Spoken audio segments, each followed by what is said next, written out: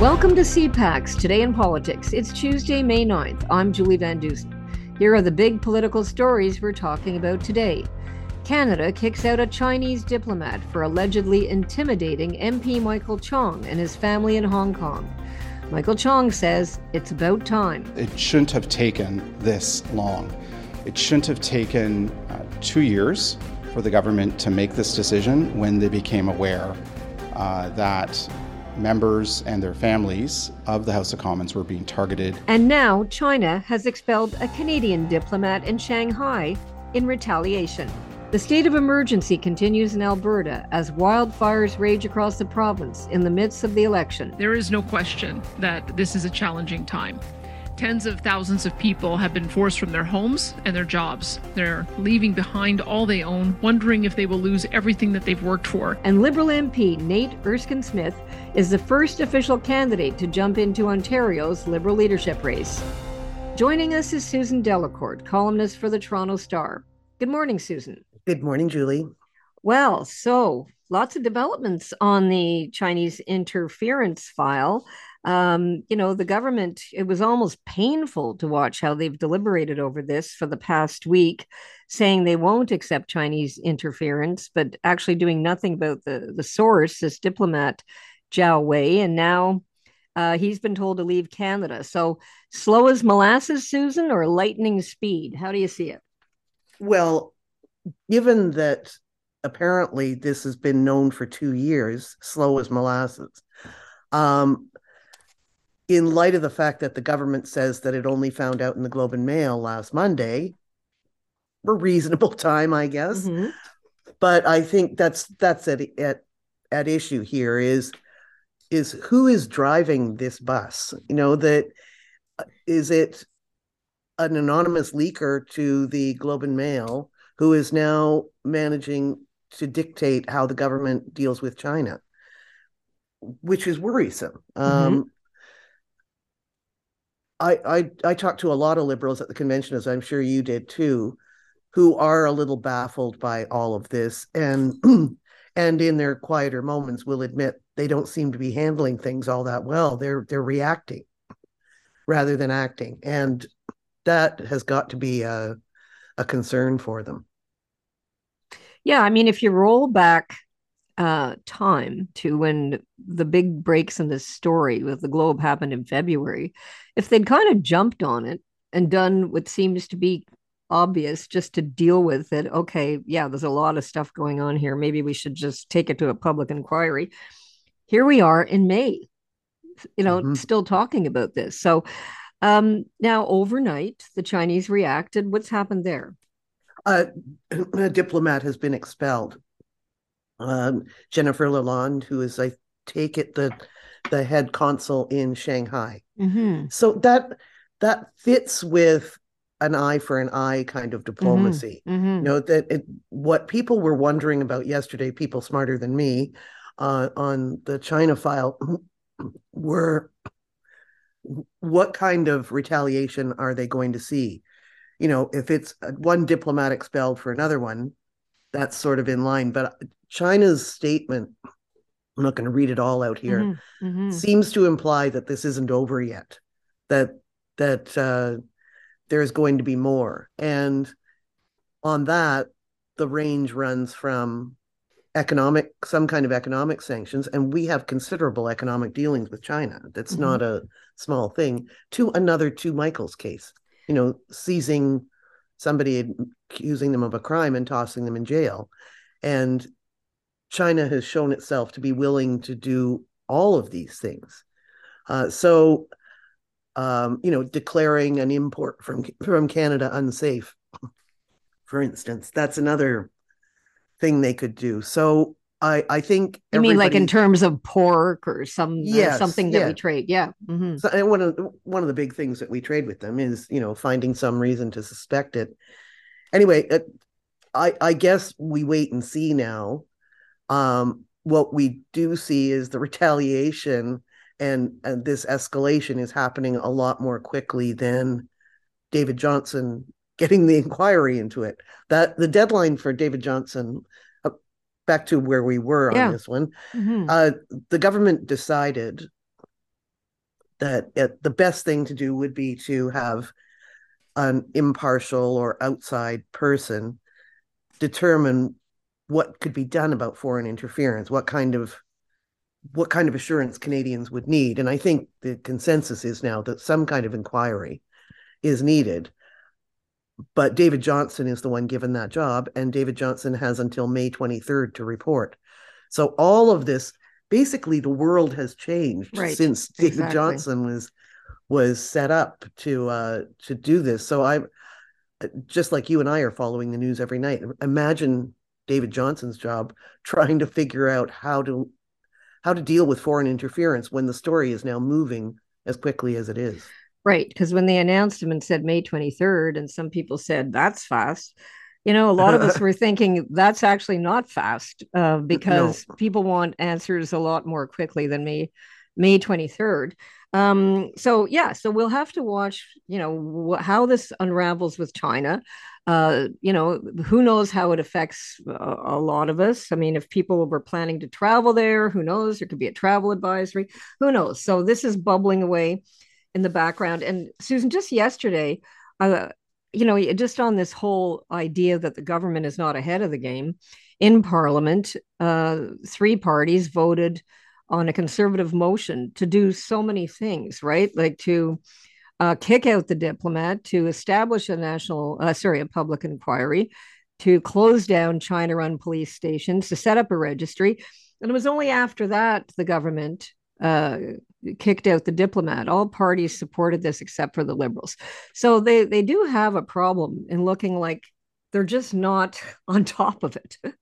Oh, definitely. Yeah, that was if they had a good argument for why not to do all these things, I'm not sure I heard it in the debate. I do think that caution is warranted here.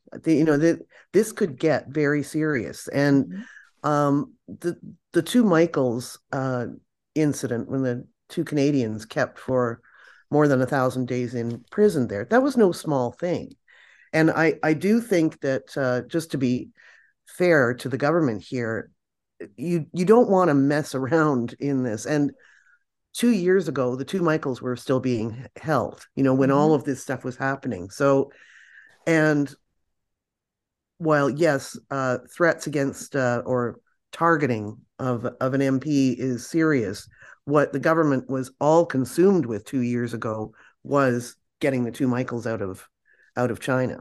Exactly. So I think we should also mention, too, that the Ukrainian Canadian Congress, they put out a release yesterday to basically point out that, Russia in this country is up to similar foreign interference, disinformation.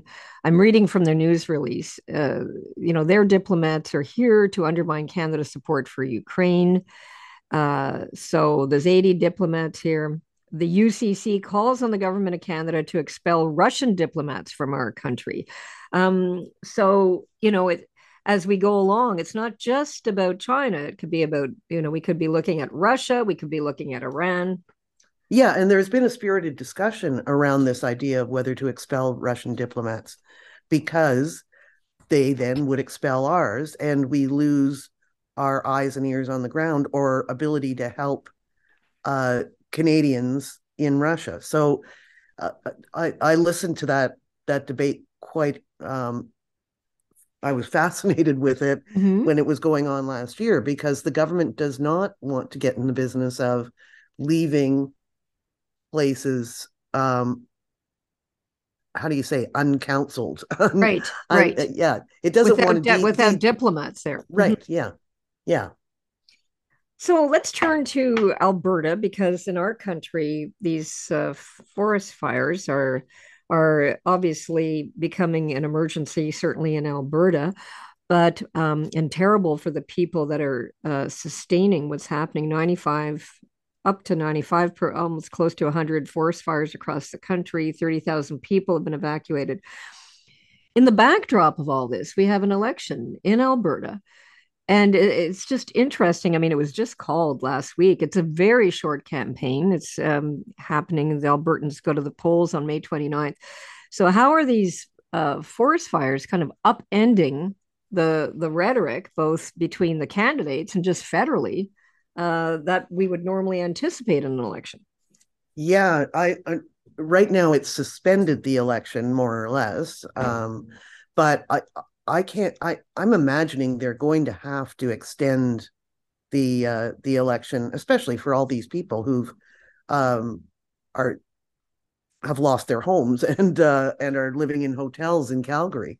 They're not going to be too interested in whether Rachel Notley or Danielle Smith is the next premier. So I would imagine we're going to be hearing more about how this affects the election just in timing purposes. In the tenor of the debate, though, it's interesting as well, is because you're seeing, we talked about this, that Rachel Notley and Danielle Smith have to speak to each other. They have to consult. Danielle Smith had to phone the prime minister yesterday and ask for help. That was, I was watching her news conference when she was talking about that, and she was very careful to say immense thank you to the Canadian forces and sort of Justin Trudeau's just doing his job and so am I. You know, a little bit awkward, but yeah, during the convoy hearings, we all got a glimpse into what happens in a state of emergency and how federal and provincial politicians talk to each other. And there was a lot of tension between Bill Blair and his counterpart in Alberta. Then there was a lot of tension between the federal and provincial government over how much aid the federal government was giving to break up the convoys in Alberta, etc. So I was watching the news conferences yesterday for elements of that being fixed. And I lost track of how many times Bill Blair said that he was in constant contact with Alberta because of allegations during the convoy that he was not. Yeah, no, but it's interesting going back to Danielle Smith and Rachel Notley. They're not exactly, best friends, that's for sure. And Rachel Notley has said several times over the past few days, she's welcome to call me anytime. There's a picture of them sitting down talking together because Rachel Notley, of course, as premier back in 2016, was dealing with the wildfires in Fort McMurray. So saying, I do have some experience dealing with this. So, I mean, there's a kind of a forced rapprochement between them. And just this whole idea of the federal government, I guess we anticipated, that perhaps she might be using Justin Trudeau as a punching bag during the campaign. It may be harder to do so. Another interesting thing that this does is focus Albertans' minds on climate change. And that is a very, I don't want to use hot topic, but it is a point of demarcation between conservatives and New Democrats on what can be done about climate change. So I'll be interested to see how that plays into the discussion there in Alberta, because these fires have not just happened, they've escalated as the climate is changing. So whether climate change becomes an issue in the Alberta election will be fascinating to see. Right. And just the fact that they're raging in May, I'd have to go back over the records, but it seems early in the season. But so let's move on just to Ontario provincial politics, where it's been under the radar a little bit, but there's been a lot of jockeying for this Ontario Liberal leadership race to replace Stephen Del Duca. It looks like the first declared candidate is an actual sitting MP, Nathaniel Erskine Smith. What do you think of that? Well, you, like me, also was at the Liberal convention. There was a lot going on there. Every time I went on the escalator, I was being handed a pamphlet or two from somebody, but Nate Erskine Smith certainly was the most active there. He had a hospitality suite. Okay, I didn't see that. Okay. So, yes, we've known for a while that Yasser Naqvi, our local Ottawa Centre politician, is believed to be entering the race too. We've got Ted Chu. And he's a former MP, Ted Chu. Former MP. I talked to him at the convention as well. Nate Erskine Smith, I've profiled him actually. He is a very interesting guy. He is, journalists love him because he doesn't talk off the record. He tells you things. He just talks. He just talks, yes. And he doesn't care whether he's on the record or off the record. He's also doesn't necessarily vote with his own government all the time. He's a very different style of politician, and I think he'll make the race interesting as well too. And I saw in one interview he was talking about how stupid, for want of another term, politics has become in Ontario. And he wants to up the game of it there. So the Liberals in Ontario are in bad shape. They're sort of languishing in third. They did a very bad job the last election. And just like the federal Liberals 10 years ago, people are wondering, can the party still exist? So all of the leadership candidates, that's got to be their first job, is prove to me why Ontario needs a Liberal Party anymore. And I'm sure Nate Erskine Smith and the others are going to have some interesting things to say about that, because it's not clear that Ontario needs a Liberal Party anymore. As politics gets more polarized, you have the situation of you have the NDP and you have the Conservatives and a big mass market middle party. Anyway. No, exactly. Well, yeah, and back to him for a second, to Nate Erskine Smith. I was looking up his one of the articles that talked about his voting record. And back in 2016, he'd only been elected for 6 months. There were 90 votes, and he voted 11 times against the government, his own government. Right. That's right. And I was looking at what he won by last time in Beaches, York, and he won by more than 17,000 votes. So I guess I'm thinking he's probably relatively comfortable in his riding, but he could be a thorn in his own government side. I'm wondering if Trudeau likes Doug Ford more than he likes Nat Erskine Smith, because Trudeau gets along very well with Doug Ford. I love watching that show. I actually went door to door with Nate during the 2021 election. Yeah, or was it 2019? 2019. Yeah, the non-COVID election. Yeah, and got to see him in action there in the Beaches. He is very well liked. I was going door to door with him right after the Prime Minister had been caught with the blackface. Oh, yeah. And the first thing I saw at the doors there that was interesting and proved to be true is people didn't really care about it. It's interesting. But Nate sat on countless doorsteps talking to people. And again, climate change was a big issue down there in Toronto. So, yeah, I'm sorry to see him go from Ottawa. I think if he does leave, that politics will be a little poorer for it here. He's an interesting voice in caucus, and right now, for example, he's trying to get through a bill to review pandemic preparedness. Right. Which I think Ottawa needs, and this is something we've heard that everybody from Preston Manning saying exactly that is necessary. So yeah, it's he's definitely an interesting guy who's going to be missed here. So okay, well, I think basically we're looking at a party that's pretty moribund, but it's attracting a lot of relatively solid former MPs. And we didn't mention Bonnie Crombie, who was also an MP in Ottawa, who's a mayor now, but she may be jumping in. So she was also wandering around the convention. No, exactly. So obviously they're going where they want to meet the people, right? So that doesn't happen until December. So we'll keep our eye on that as well. And I guess it's time to wrap up. Okay.